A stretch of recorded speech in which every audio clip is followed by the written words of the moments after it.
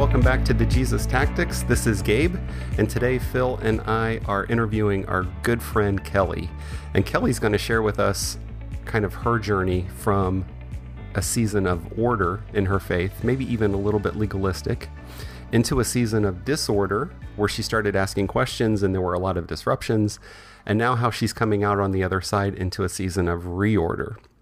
And it's just confirmation to me that when we go through this cycle, that when we're in this season of disorder, we feel like we're getting farther away from God, that we're moving farther away from Jesus.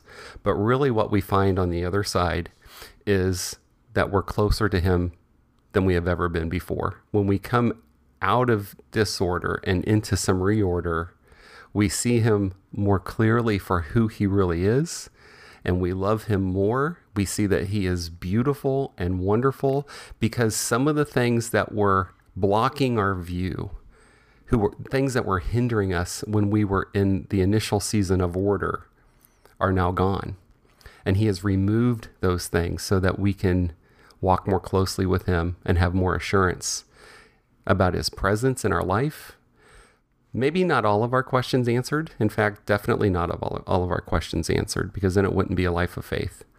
But we walk more closely with the person of Jesus when we leave that season of disorder. I think you'll love this interview with Kelly. It's going to be very encouraging. Thanks for being with us.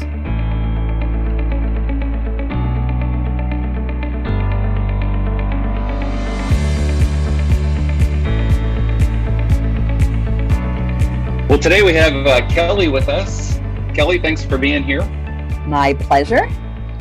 We are talking about deconstruction and what happens when we start to question things that we always just assumed or we took for granted. And we see some seasons in this. So we see that a lot of times we start with some order in our life, and then something happens which causes us to feel like we're in a season of disorder, which is scary and uncertain and foggy, and there's lots of questioning happening, and then we come out the other side into a season of kind of reorder.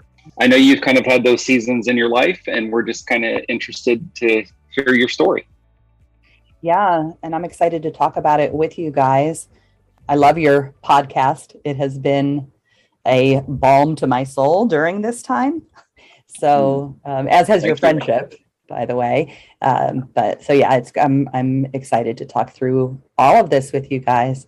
And I love looking at deconstruction through this lens that you've identified of order, disorder, reorder.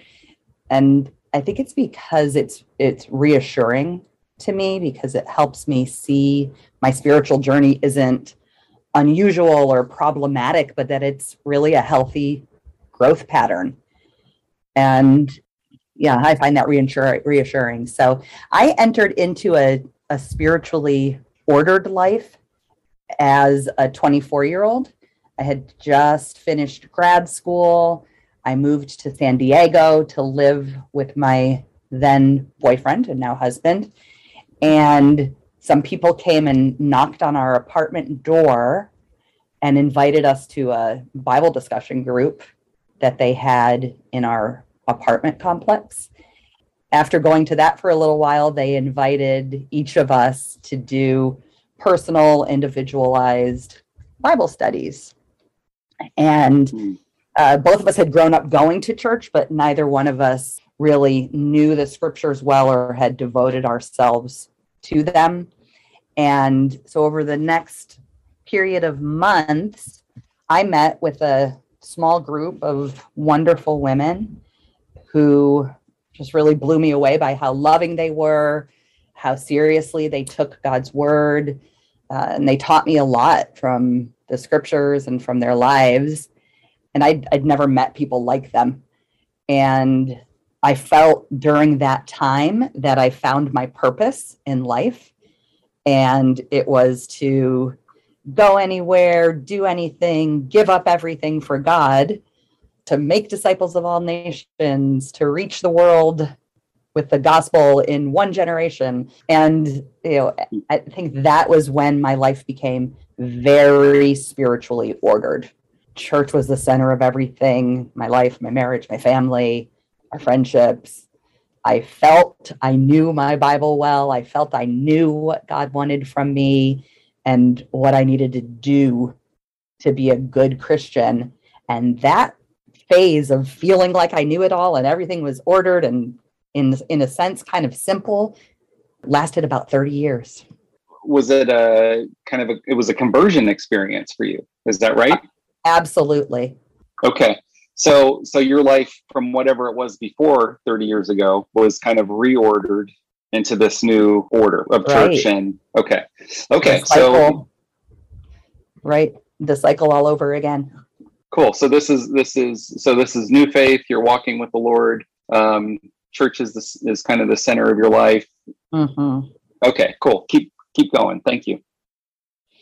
Certainly there were ups and downs and times of growth and challenge, but pretty much my Christian walk felt very ordered for about 30 years. And then about 3 years ago, I would say that was when disorder began. And I think there were a number of things that came together at the same time to trigger that disorder. When I think through them, I think the first one was my own children. I think that, Keith and I, my husband and I, have 3 amazing kids, and they're good people and God-loving and brilliant. And as they entered their teens, each one of them made the decision to adopt our faith, adopt the faith that they had been raised in for themselves.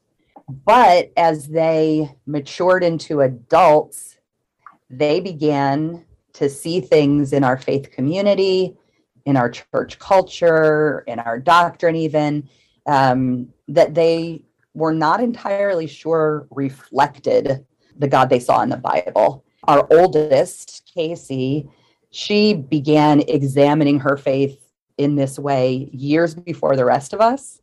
When I say the rest of us, I mean the rest of my family. Mm-hmm. And years before a sizable growing movement within our fellowship of churches began asking these types of questions. And when she did, I was still at a place where I believed we had all the answers. And I was scared. Mm-hmm. As a mom. I wanted nothing more than for my kids to grow up and love God and be true disciples and marry disciples, mm-hmm. and make it to heaven. And I thought that I knew exactly how that had to be done. And so when she started questioning, I was scared. I was afraid she was losing her faith.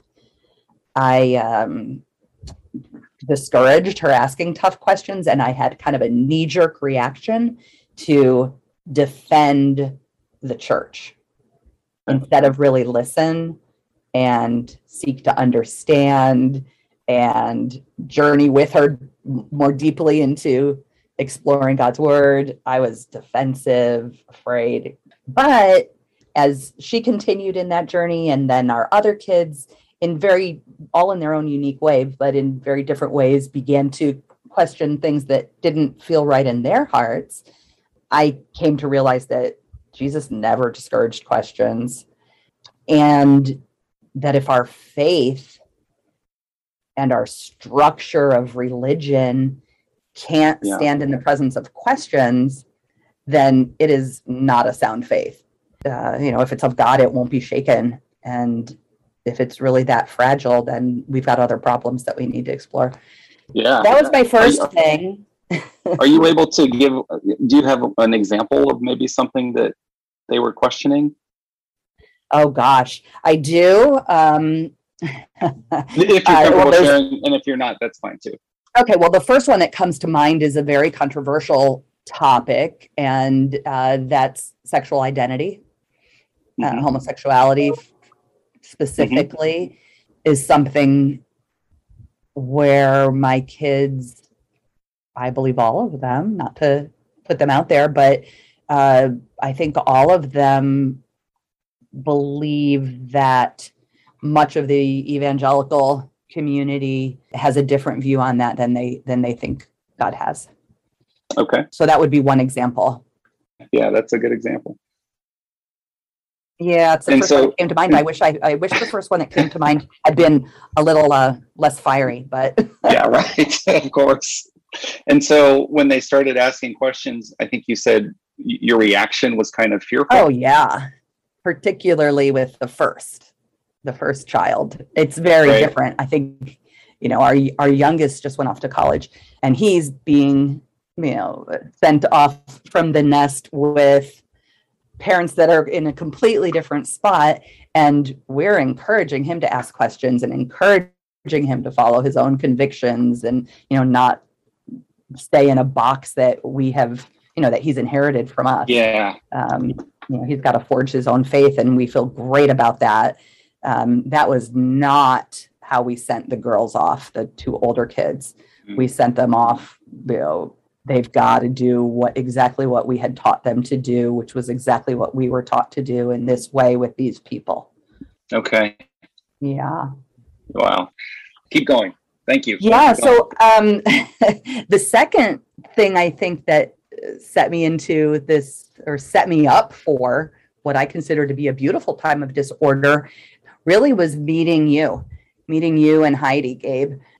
And when I first studied the Bible in the late 1980s, I was taught that there was one church. And not only was there one church, but we were it. Okay. We were the one true church, and we had the truth and the answers. And if you weren't in our fellowship, then you weren't a true Christian. You might be a good person, but you were not a true Christian, and we had to work to help save you.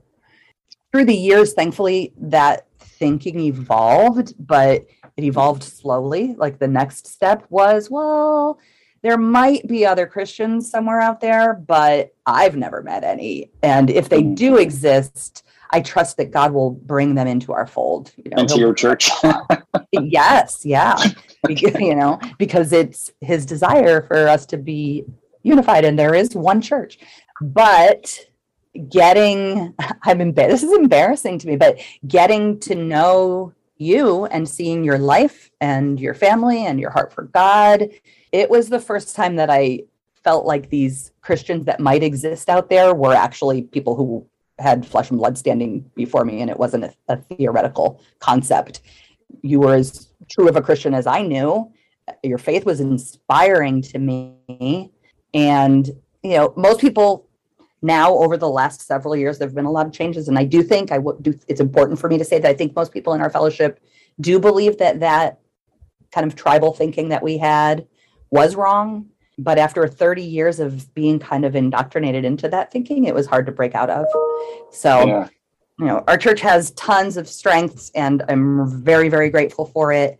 But realizing the naivety with which I viewed it, and kind of the overinflated importance of where I thought we in our fellowship were in the Christian body, that's been a big change, and it really made me think, okay, so if there are other Christians out there, if we don't have the corner on absolute truth, if we're just one fellowship amidst a greater evangelical universe, doing our best, just like others are, then I'm sure there's a lot I need to learn from other people.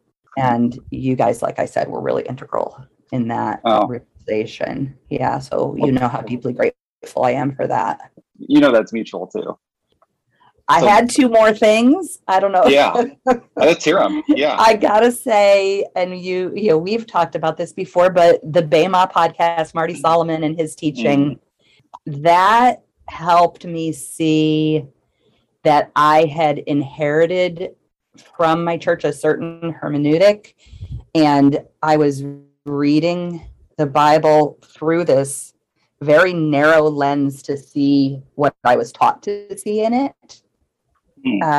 What I've recently come to figure out is that I'm still working on it through all of this, but I think that the hermeneutic was mission, and that the Great Commission supersedes the greatest commandment. Marty and his teaching helped me see scripture through an entirely different lens. And it magnified like God's love and God's justice and God's mercy, and just really challenged idol of certainty that I had about scripture, and encouraged me to embrace questions and just see a much fuller God. And that just makes me love God more. It's been magnificent. And Marty also, he's not a member of our group of churches, but interestingly enough, a lot of people say that he is the most influential voice in our fellowship right now. And I think that's why. I think that so many of the things that, have been emphasized among our brotherhood, he challenges in ways that are really refreshing and just feel right. Yeah. And just for clarification, it's the BEMA podcast. Yeah. And the that's BEMA podcast. BEMA. Yep. And yeah, their website is BEMA Discipleship. I think it's .com, but I'm not sure, but it's BEMA Discipleship. So it's not hard to find. And Marty is the primary teacher, but they've brought on a group of teachers. It's just really, really wonderful, wonderful teaching. Okay. And so somebody could Google BEMA Discipleship or Marty Solomon. And then I'd say the last thing is the pandemic. And I think that that's been true for a lot of people. I mean, when we were sent home, God sent us to our rooms, as they say. And life slowed down and all the noise around us quieted. I felt like I had stepped off the merry-go-round for the first time in 30 years. And that I was able to disengage my autopilot and engage my heart and brain like much more intentionally than I had previously. So I spent, more time in the Bible. I started reading the Bible differently, like trying to be very intentional about not reading the Bible with an agenda, but reading it with curiosity. Definitely spending more time praying, having deep talks with brothers and sisters in the faith from all over about spiritual formation. And, I think God just created a space and time for us to be able to do that. So those are the things that I think triggered this wonderful time of disorder. Yeah. So it sounds like you never really questioned if there was a God. Is that fair to say? Even before my conversion, I thought I was a Christian, but I thought I was a Christian because I wasn't Jewish or Buddhist or something else. So clearly that meant I was a Christian. Right. Sure. I mean, right. That's kind of like the default category in this country. Yeah, totally. But no, I did always believe in God, and not before, during, or after in any of these stages have I questioned that. He's been too good to me. I've seen too much. Mm-hmm. So then what would you say? So now you're maybe, we're all still maybe in some sort of season of disorder, but the reorder starts to emerge. And how would you say God is kind of reordering your life and your faith now? Yeah, I think it's important that I realize I don't have to be done with the disorder to begin to reorder. And I kind of hope to never be done with the disorder to a certain degree, because to me, that's just, I want to remain in a season of challenging my beliefs, and I don't want to fall back into like, oh, okay, I've reordered now. I've figured it all out now. And then I'm back right where I was again, where I have this idol of certainty, but what I'm certain about has just changed a little bit, but I'm just as certain as I had been. I don't want to be there. I don't want to be there ever again. Gabe, you asked a question recently in a group chat that we have with you and me and your wife and my husband. It was about where Christianity and being Christ-like diverge. As I thought about that question, I thought that's what deconstruction is. Like, that sums up this process really well. It's like continually thinking critically about where our Christianity has become distanced from our Christ, and then correcting that course. So I always want to keep that posture of curiosity and humility. I believe that that'll just lead me to greater and greater discovery of God. So anyhow, the reordering, I think it's been relying on the Holy Spirit, trusting that can be my compass, that the Holy Spirit can be my compass. And in terms of the reorder, you just said it better than I did in the text. I mean, I don't know what I said in the text, but you just said the season of disorder is where we start to figure out where Christianity and being Christ-like diverge. I think that's right. How you put it. And that was beautiful. How do you see yourself do you feel like you're becoming more Christ-like, or do you feel like that's now like more of your aim rather than Christianity? Yes, I am. Like I said, I study my Bible differently. I feel more at peace and more confident about listening to God and following where I believe He and the convictions I've gotten from Him are leading me, even if others who I love and respect may see things differently. I feel like I'm striving for a Christianity that makes me more inclusive, more loving, more empathetic and compassionate, and to do otherwise is really backwards. And yet I think if I'm not careful, and if I study the Bible in the wrong way and look as a moral code, a list of rules, who's right, who's wrong, who's in, who's out, then my Christianity has stopped making me more loving, more like Jesus.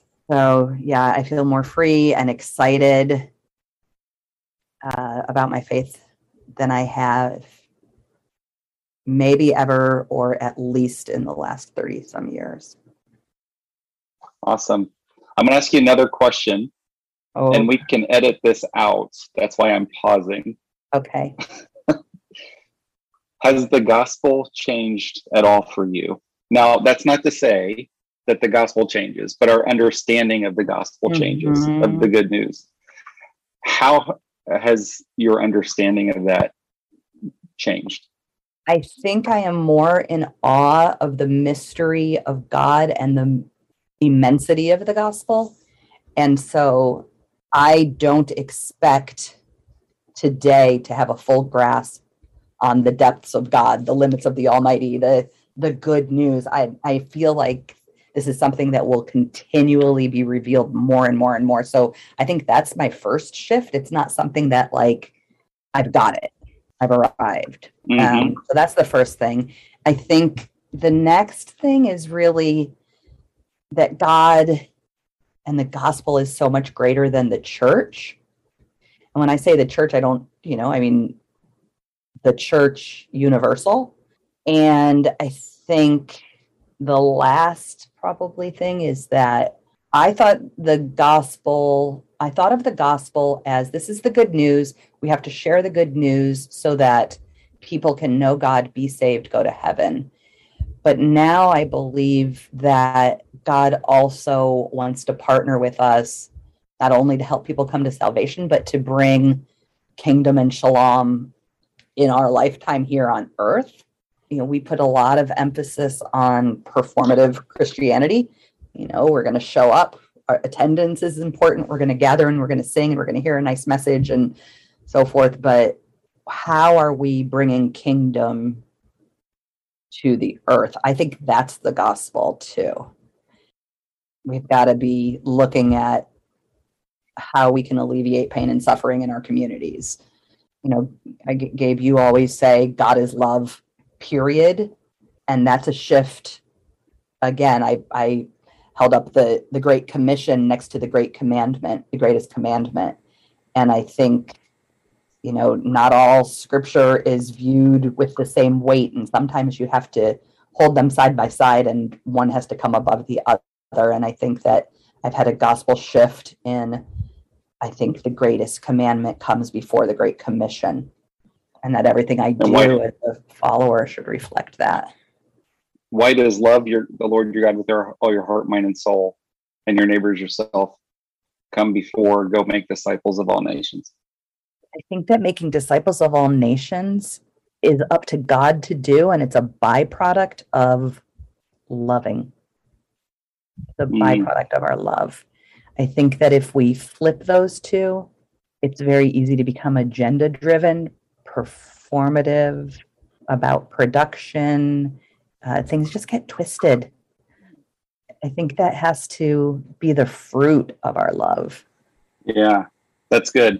Kelly, what you just said is just, I've never thought of the Great Commission and the Great Commandment not in competition with each other, and that's not what you're saying, but how we tend to put one above the other, but how when we maybe begin with loving God, loving others, discipleship happens because it comes from a core sense of love. But I'm just processing that. One question I do have in this journey from order through disorder, what have been the biggest challenges that you have faced?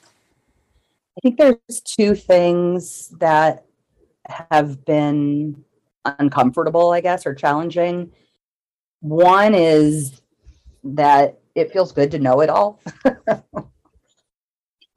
Like, I got it all together. I kind of like that. And, and so being in a stage of curiosity and exploration can feel just less secure. But obviously, we're not going to go with the flow and put our head in the sand because it's familiar. But, I want to live a courageous faith and be able to step out and challenge my thinking to become closer to God. So there's that little bit of discomfort, like, oh, this is weird. I don't know. I'm not sure. I think there's also been a strain on some relationships. A friend of mine had a great conversation with a friend recently who used the analogy of the transfiguration. And he was saying how, Peter, James, and John witnessed the transfiguration of Jesus, but then they had to come back down the mountain and live in a community of people who had not, and not be frustrated with those people because they hadn't seen what those three had seen. So I think that there's been a strain on relationships because we're all in different places in our journey. I'm a part of a fellowship where unity is highly valued, as it should be. I mean, unity is a biblical principle, but unity and uniformity don't have to be the same thing. So as I and others have been rethinking some of the teachings that are commonplace in our Christian community, I think some may be fearful or concerned that doing so will harm our unity. And so it creates some discomfort with everybody not being in the same place in their belief, and not everyone responds to that in the same way. And then the other thing I think that has been a little painful is just as I look back at how we've raised our kids, as parents. I know we're all parents and we love our kids so deeply, and we want nothing more than to give them the very best that we can. And I think for the three of us, we all agree that's a love for God is the most important thing we could pass on to our kids. And I have some regret about raising my kids in an environment or in a manner where they didn't feel free that they could question. And I'm very thankful that, God has, I think, protected them and they're strong and doing well. But I feel badly as a mom when I wanted nothing better than to just be a great Christian mother, that it hurts to know that they felt that way. And then, like I've already alluded to, I was just so arrogant towards other Christians. That's been a convicting, kind of painful realization for how many years I looked at people who were walking with God as if they weren't. Yeah, so those are, I think, the challenges. What would you say to somebody who's kind of going into a season of disorder and questioning, and really maybe even questioning at some deeper levels, like, does God really exist? Is Jesus really real? Why is church so different than what we read about in the New Testament? Like, somebody who's really being shaken to their core. Would you have anything to say to that person? I think we need to trust ourselves and trust God's Spirit and trust that He'll lovingly lead us. I would remind people that when God's word tells us that we're fearfully and wonderfully made, it doesn't just mean our bodies, it means our hearts and our minds. And, we've got to dig deep into what we feel in our hearts and what we think. It's also really important to try to surround yourself with a supportive group of believers who will encourage you to engage your brain and will love you unconditionally, even if you land at some different conclusions than they do, even to the extent that, as you said, maybe you're questioning the very existence of God. I think having that community is so important. We trust ourselves. We have to answer to God ourselves, but we still need people, and we need the right people around us. And I don't know if people have trouble finding that. Let us know. We can help. We can help people find those people.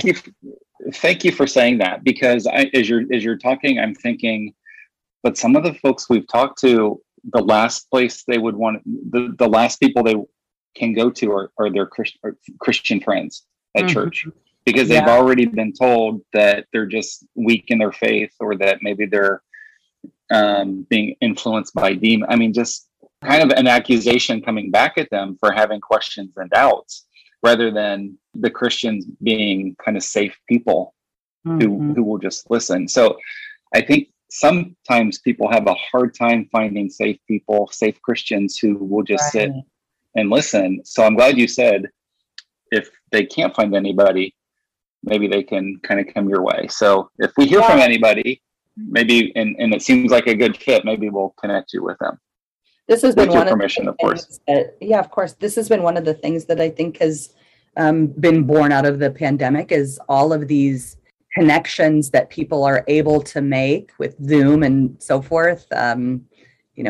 We have groups of people from literally all over the world that we gather with at different times in different ways to encourage one another, in our faith. And so, while people may not have someone nearby, or, as you said, their church may be the very thing that has perhaps caused them trauma or makes them question God. So that's not where they want to go.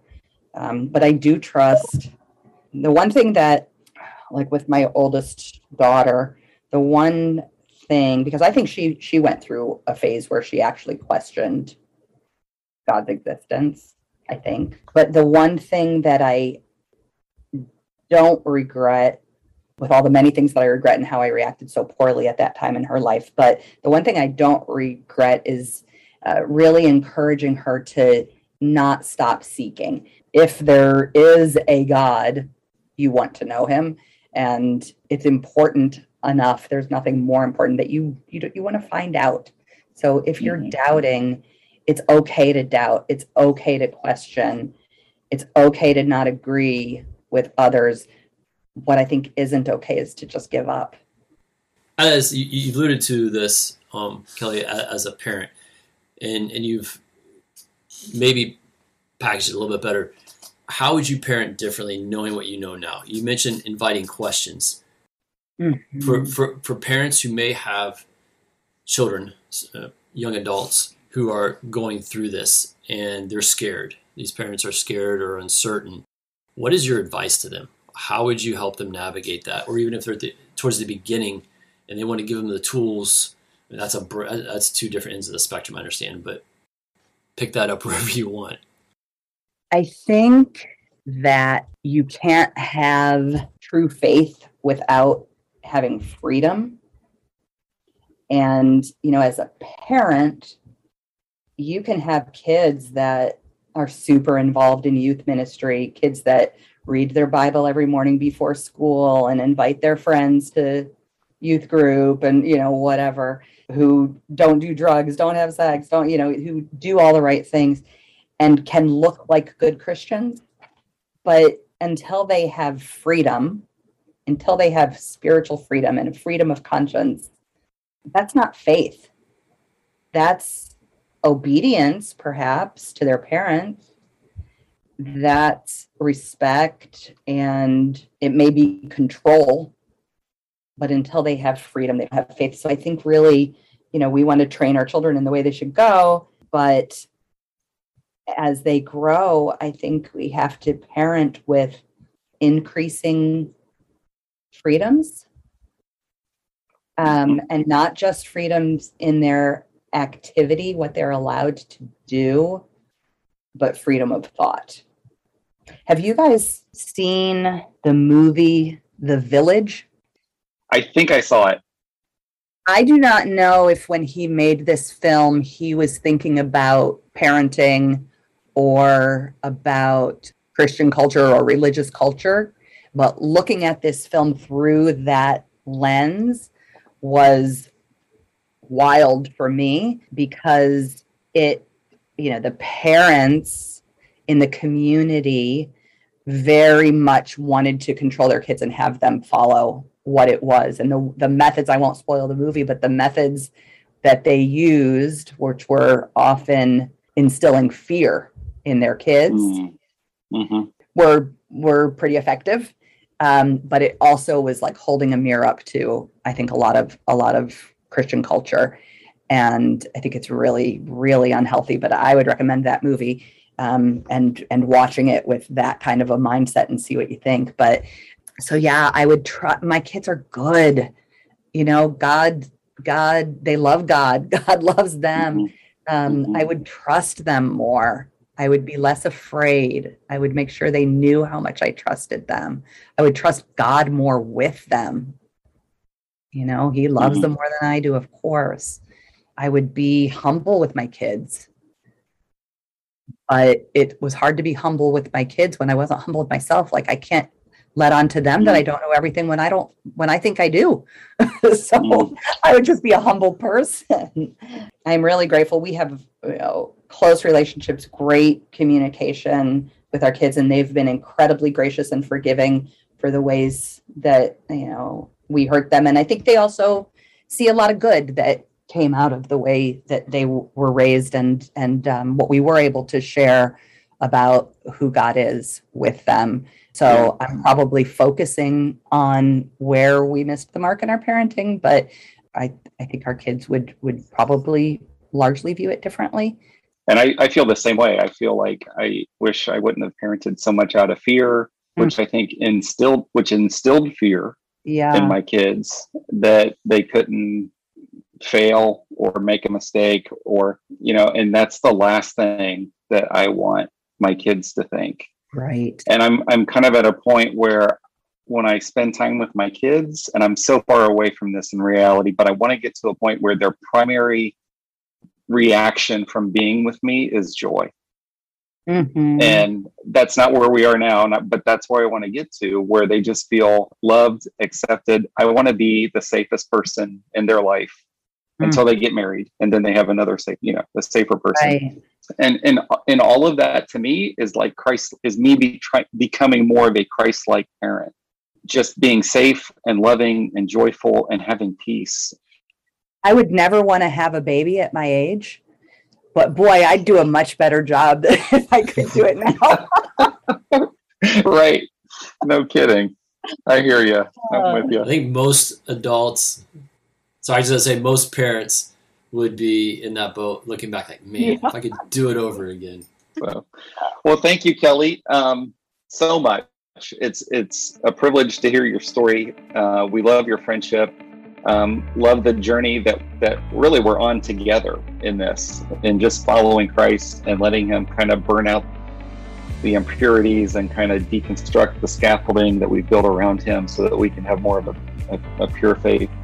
And I'm thankful to have people in my tribe like you and Phil and Keith and Mindy and Heidi to kind of just walk this out together. Thank you so much for what you guys are doing and just the light you're shining on who God really is.